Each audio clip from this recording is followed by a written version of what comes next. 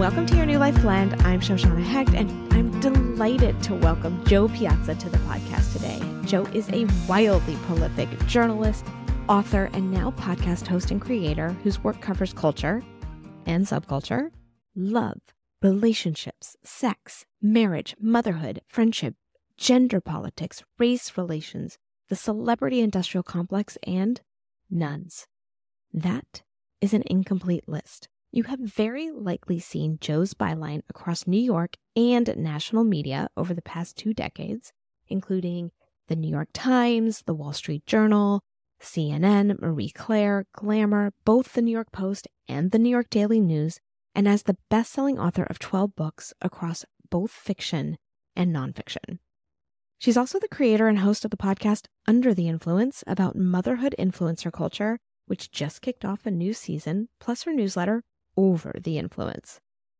Her new novel, The Sicilian Inheritance, comes out early next year, now available for pre-order, and tackles a murder mystery in her own family. This is as short a bio as is possible for Joe Piazza, so I'm grateful to have her here today to expand on all of it in person with her signature humor and insight. Joe, thank you for being here. Welcome to your New Life Blend.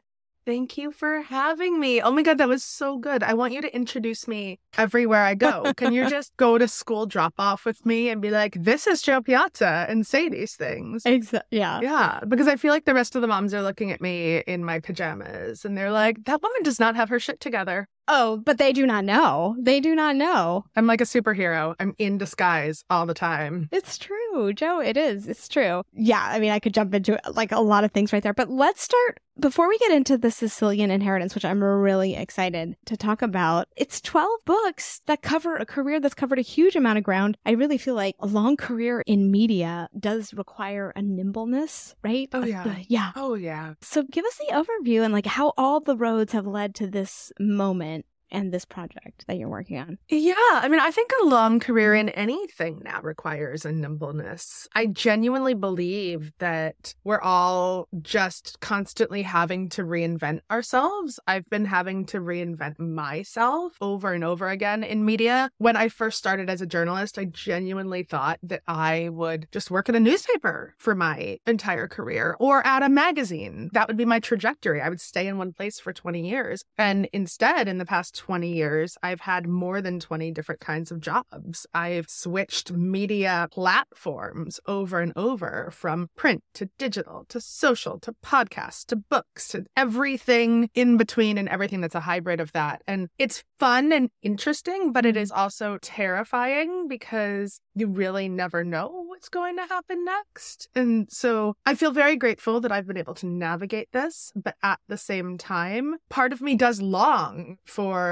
a kind of days of media past where you could just have the same job for 20 years. I think you're right about that. Fair point about most careers. You have to have a nimbleness, because I'm a Gen Xer and my parents had the same career. For my mom still works. My mom was a teacher for 40 years. My dad was never anything but a claims attorney. And I feel like I've been so many different things. And even now, where I feel like I'm probably doing really well with books and podcasts, I still don't feel entirely secure in this world. And I think that we all have that underlying job insecurity just because of the world we live in. Things changing really, really fast with technology and narratives and all that. And I also feel like, I mean, I've followed you long enough now. It's so fun. You're a very fun follow. But I feel like you're one of the people, you just sort of have like your finger out, like where the wind is going. You're kind of one of those people who seems to be several steps ahead. I don't know if you feel that way, but that's how I perceive you. Like, how does she know?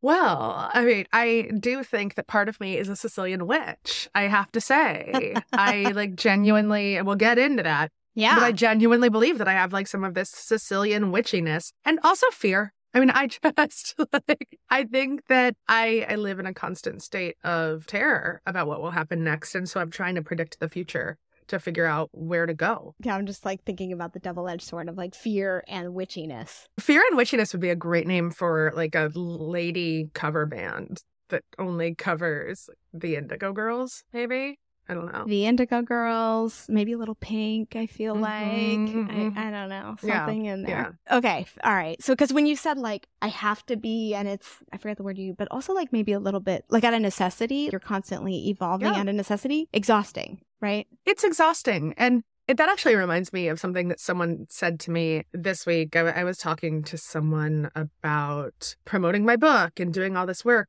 And they were like, oh, well, but you don't write just to hit the bestseller list. You write because you love it. And I kind of wanted to respond, would you say to an accountant, you don't crunch numbers for tax season out of a necessity to feed your family? You crunch numbers for tax season because you love it? Yes, I love writing, but it is also my job. And part of my job is to make sure my books sell well. So yes, I love writing. I also love paying my mortgage. But I think that people assume that writers have to do this out of a passion and that they don't necessarily deserve to be compensated in the same way that other careers would compensate. Or that you have to just be happy and love it all the time. Like the whole idea of the starving artist. Yeah, exactly. And especially for women. I am one of 2 breadwinners in our family. You know, we equally share the burden. We have 3 children. Like, it is a necessity that I make money through my writing. And so I think that's where the terror comes in, because as things constantly change, I have to constantly reinvent my career. I just launched the Substack over the influence. I just took back my podcast under the influence from iHeartRadio because they weren't doing what I wanted to do with it. And now I'm completely independent, and that is also terrifying. But what else do you do besides constantly pivot? I've seen that sort of, I don't know if I would call it a debate, but I have seen both those arguments from writers. If you don't love this, don't do it, right? I love what I do. I'm a coach, formerly a therapist, and in both iterations, I've had many iterations of a career, but like those have been the big chunks of my big arcs of my career. I do love it. I get a lot of joy and satisfaction out of helping people thrive, and it's still work. It's still work. Exactly. I do think that there's an attitude about writing work, and especially women's writing work, that it should just be a joy all the time. And you can never have a complaint. And if you're complaining, you're doing something wrong, right? And that's a referendum on like your life choices and all that. And I think there's so much that's really reasonable and appropriate and fair about what you're saying. I don't need to validate. I mean, I'm validating you, but you don't need it. You're not like our parents, where you knew that there was going to be a paycheck even if you didn't have a deliverable, or if you didn't take back your podcast and it just languished on the iHeart vine, right? Yeah. Like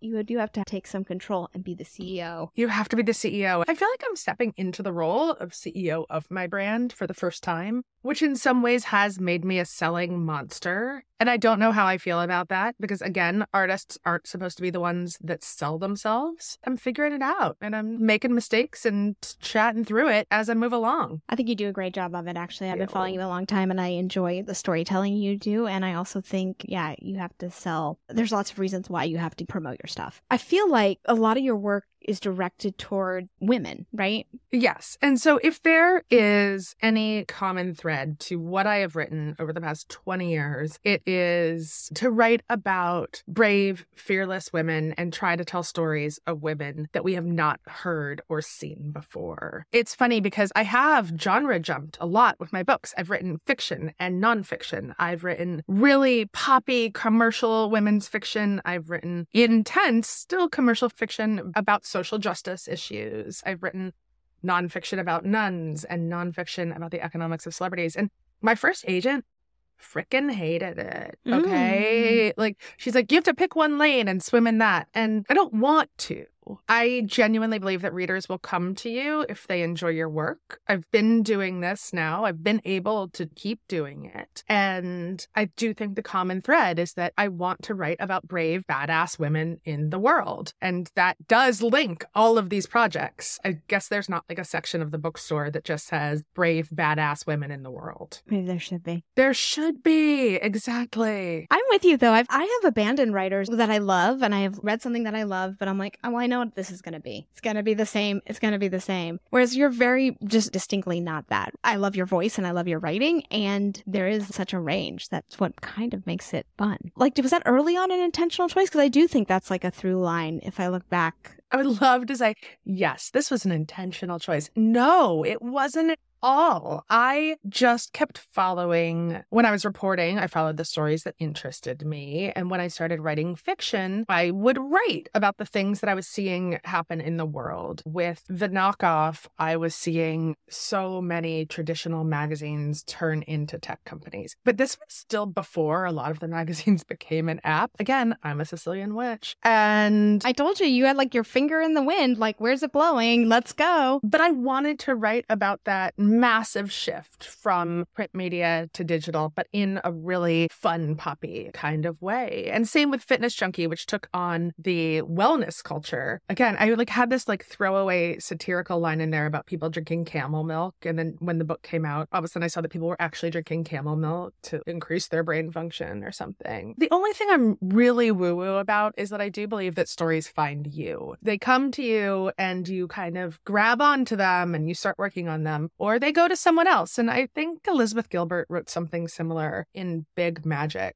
But I do truly believe that is the case. I feel like there's some connection that I want to make between you're wanting to write about brave, fearless women, that being a driver, that being a through line, and the promotion side of this business and what it means to be women aren't supposed to be getting paid for their work, or you're not supposed to be out there braggy or promoting or whatever. And I think, maybe we can slap that, dispel that. I don't know. There's some connection there. Yeah, no, I think that we can definitely dispel that. I genuinely think that women are not supposed to be the ones constantly, we're not supposed to be out there promoting and shouting from the rooftops about ourselves and about our work. And we're not supposed to say, yes, of course, I want to make money off of this thing. Yeah, I love it and I want readers to read it, but I do have to make money. So those things are tough when you're an author, and you're also an author who has a podcast completely shitting on social media all the time and saying, I can't stand social media. I really wish I could get off it. And then having no choice but to be on social media to promote your projects. You feel like a massive fraud and a sham. And I admit that to my audience all the time. I'm like, sorry, not sorry. Please buy my book. It's funny. It's not how I see your podcast shitting on social media. Oh, that's so funny. I don't totally see it as shitting on social media either. But, there are a lot of episodes where I say, hey, we have to get off of this. Hey, we have to dissect this and not be under the influence all of the time, which I truly believe, because I do think that social media, while it is good in a lot of ways, is also exhausting us and giving us a tremendous amount of anxiety. I think that's right. And I guess where the line that I walk up to with that is, and I think this is what I feel like you talk about a lot, maybe not in this way, which is discernment, right? How do you see the good in it versus the problematic? You expose a lot of the problematic things that we're seeing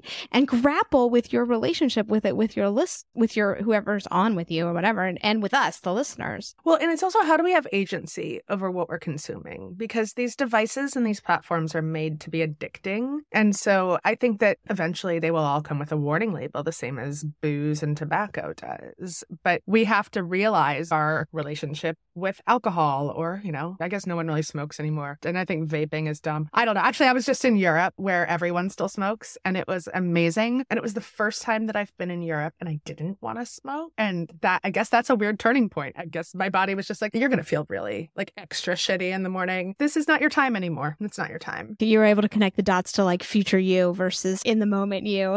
Yeah. No, because I used to be, I quit smoking in my 30s, but when I would have one too many drinks and be like, let's go bum a cigarette off someone on the street. And this was the first time that people around me were smoking. And I was like, get me out of here. I'm good. Yeah, I'm good. Yeah. Amazing how that happened. Weird. I think it's a sign of old age is what I think. That or made maturity. me feel or maturity. Sure. We can call it that. Yeah. Or wisdom. I feel wisdom. Sure. Okay. Let's talk about the new book, because I definitely want to. Sicily is one of my favorite places I've ever been. So good. It's been a long time since I was there, but it's beautiful. Tell us the background, the experience, why now, and what's important about it. That's so many questions. Go ahead. Yeah. No. So The Sicilian Inheritance is my new novel. It's available for pre-order now. I think it's the best thing that I've ever written solo. I love this book so much that I wrote the entire thing before I even put it out into the world. And that's a big deal for me, because I have been selling books on spec on 100 pages for the past 10 years. And this project meant so much to me that I wanted it to be all mine before I put it out there and before I sold it to an editor. It is really at its heart, and this is a lot of my friends have been telling me, they want to read things that are fun right now, that make them feel something, that make them feel smarter, but like they just want to have a good time reading a book. And The Sicilian Inheritance is about a woman who goes on an adventure. It is about a woman in America who finds out that she may own a piece of land over in Sicily. She goes over there, discovers that her great-grandmother who left the land may have been murdered in Sicily 100 years ago, and she has to solve this murder in order to sell the land and get the money she desperately needs. There's a dual timeline of her great-grandmother, Serafina, 100 years earlier, who is just trying to make it on her own when her husband goes to America to make his fortune in Sicily. And so you just have these two beautiful stories of women finding agency in their life for the first time and navigating what it means to have a new kind of freedom. But it's also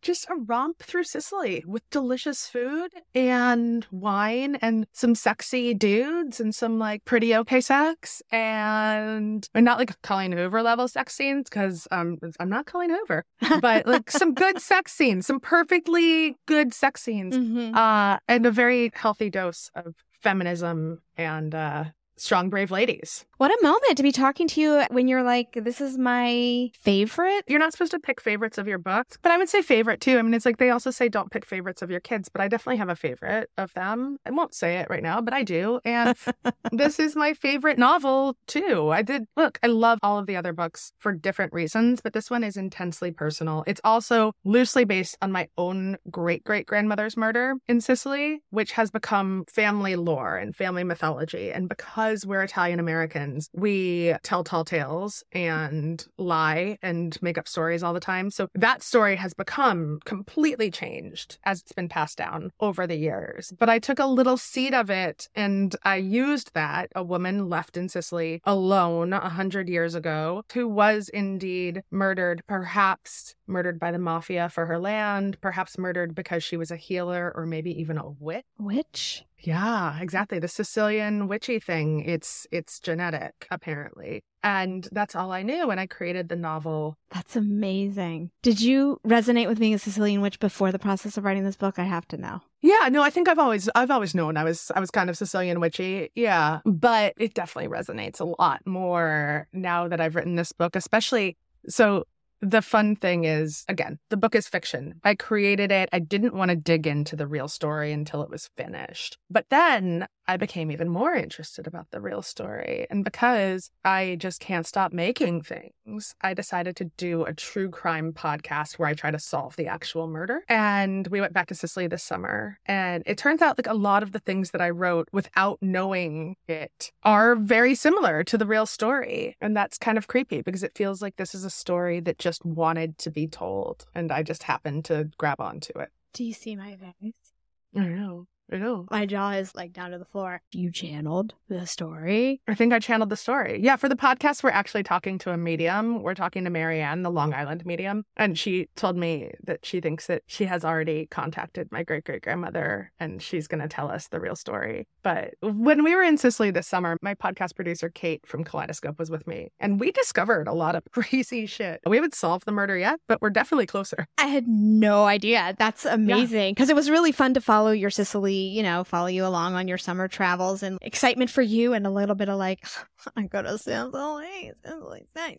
It's so nice. I mean, it really was like Instagram travel porn in such good ways and so exciting for you. But who knew that behind the scenes, there was just all this flow of history coming to you. It's incredible. I love that you did it in that order. Obviously intentional. I didn't want to write the real story. I wanted to write a novel and I wanted to have fun with it and let it go where it wanted to go. But then at the same time, I feel like I would be doing my great-great-grandmother. Her name is Lorenza. Isn't that a great name? Beautiful. Incredible. Yeah. I felt like I would be doing her a disservice if I didn't also try to find out her true story. I just feel lucky that I can do this as both a podcast and as a book. And in both cases, immerse the readers in listeners in the world of Sicily, which is my favorite place in the world. And it's beautiful and broken. And it's still, I was a travel editor. I have been to 45 countries. I met my husband in the Galapagos, which is ridiculous. And I can say Sicily is still one of those places where you really feel like you are a traveler. And it's gotten a lot more touristy since White Lotus, but you still feel like a traveler. I remember when we were there, we went on like a mission in some small town. There was like apparently a magical cannoli. I don't think that we got there, but it's the kind of place that lends it to like... Yeah, they're just like, oh yeah, well you have to go here because the magical cannoli is in this town. And you're like, of course it is. Let's go find that cannoli. Let's go find that cannoli. Yeah. It's fun because there's so much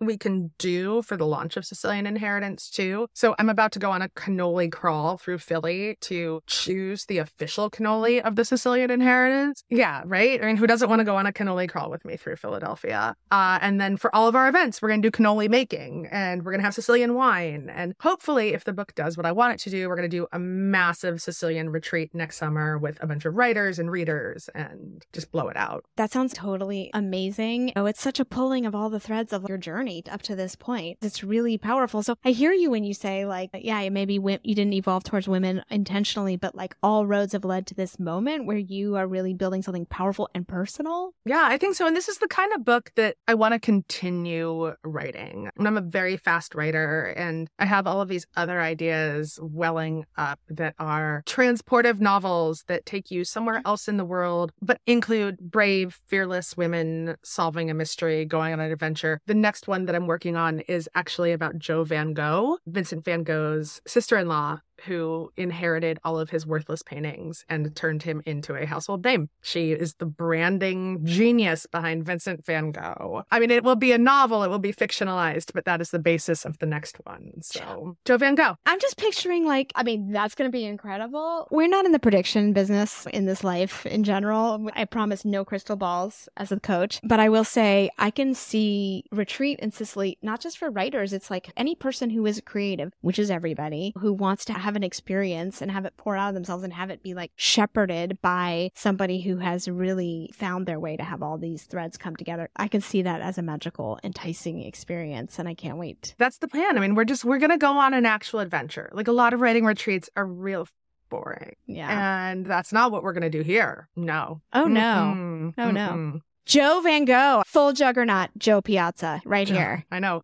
My friend Steven Weinberg, who is a great artist and children's book author, he actually found this story for me when he was doing research for his next book, which is about the history and creation of color. And it's a children's, but also adults book. And he's like, oh my God. He's like, I just feel like this is your next book. And I was like, oh my gosh, yeah, you're totally right, Steve. It absolutely is. Brilliant. Okay, talk to us a little bit, just like a little insider baseball on book, like in the promo, and just like looping back around to that and the importance that it can have on the Sicilian Inheritance before we point people on how to find it and pre-order and all that thing, which we'll put in the show notes. But like the dual relationship with like, it's so hard to promote and like, ugh. Yeah, no, it is. It is. But I also think this is a great lesson for anyone. And it's that you have to ask for what you want. Yep. And you have to be completely unafraid to put it out there and say exactly what you want. I want the Sicilian Inheritance to be an instant New York Times bestseller. And I want to get it in everyone's hands at the pool. Like I said, I adore Colleen Hoover's books. And when I was on spring break with my kids, every single human being at the pool had a Colleen Hoover book. And that's what I want for the Sicilian Inheritance. But it is hard.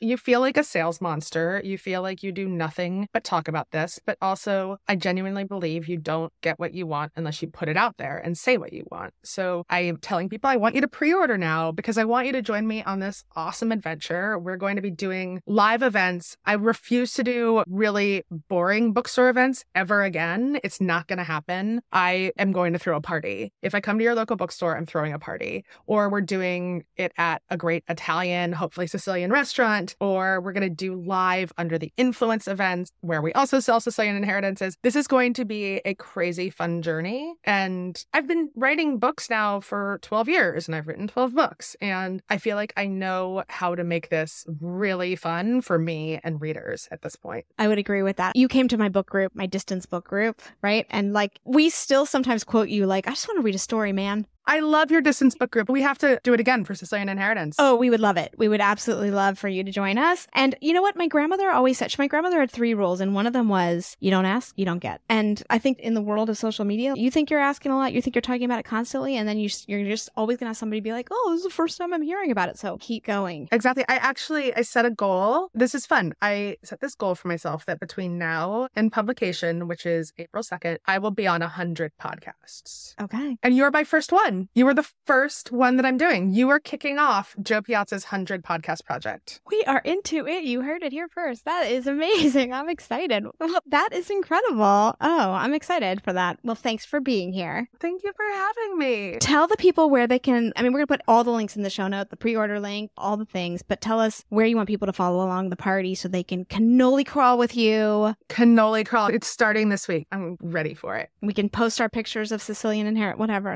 Yes, post them.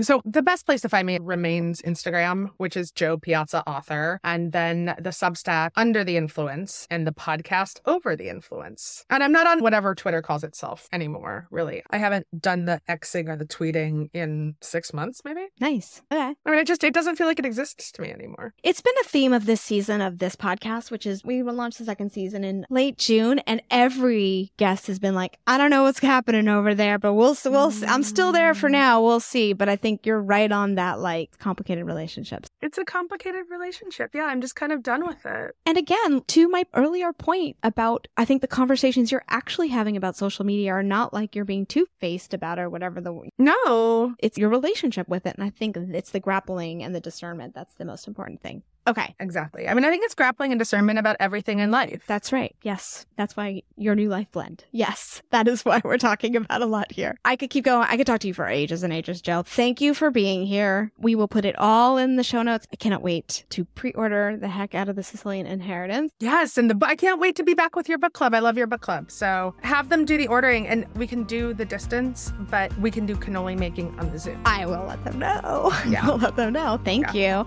So thanks for being here. And thanks everyone for listening. This has been your New Life Blend. I'm Shoshana Hecht, reminding you as ever to be gentle with yourself.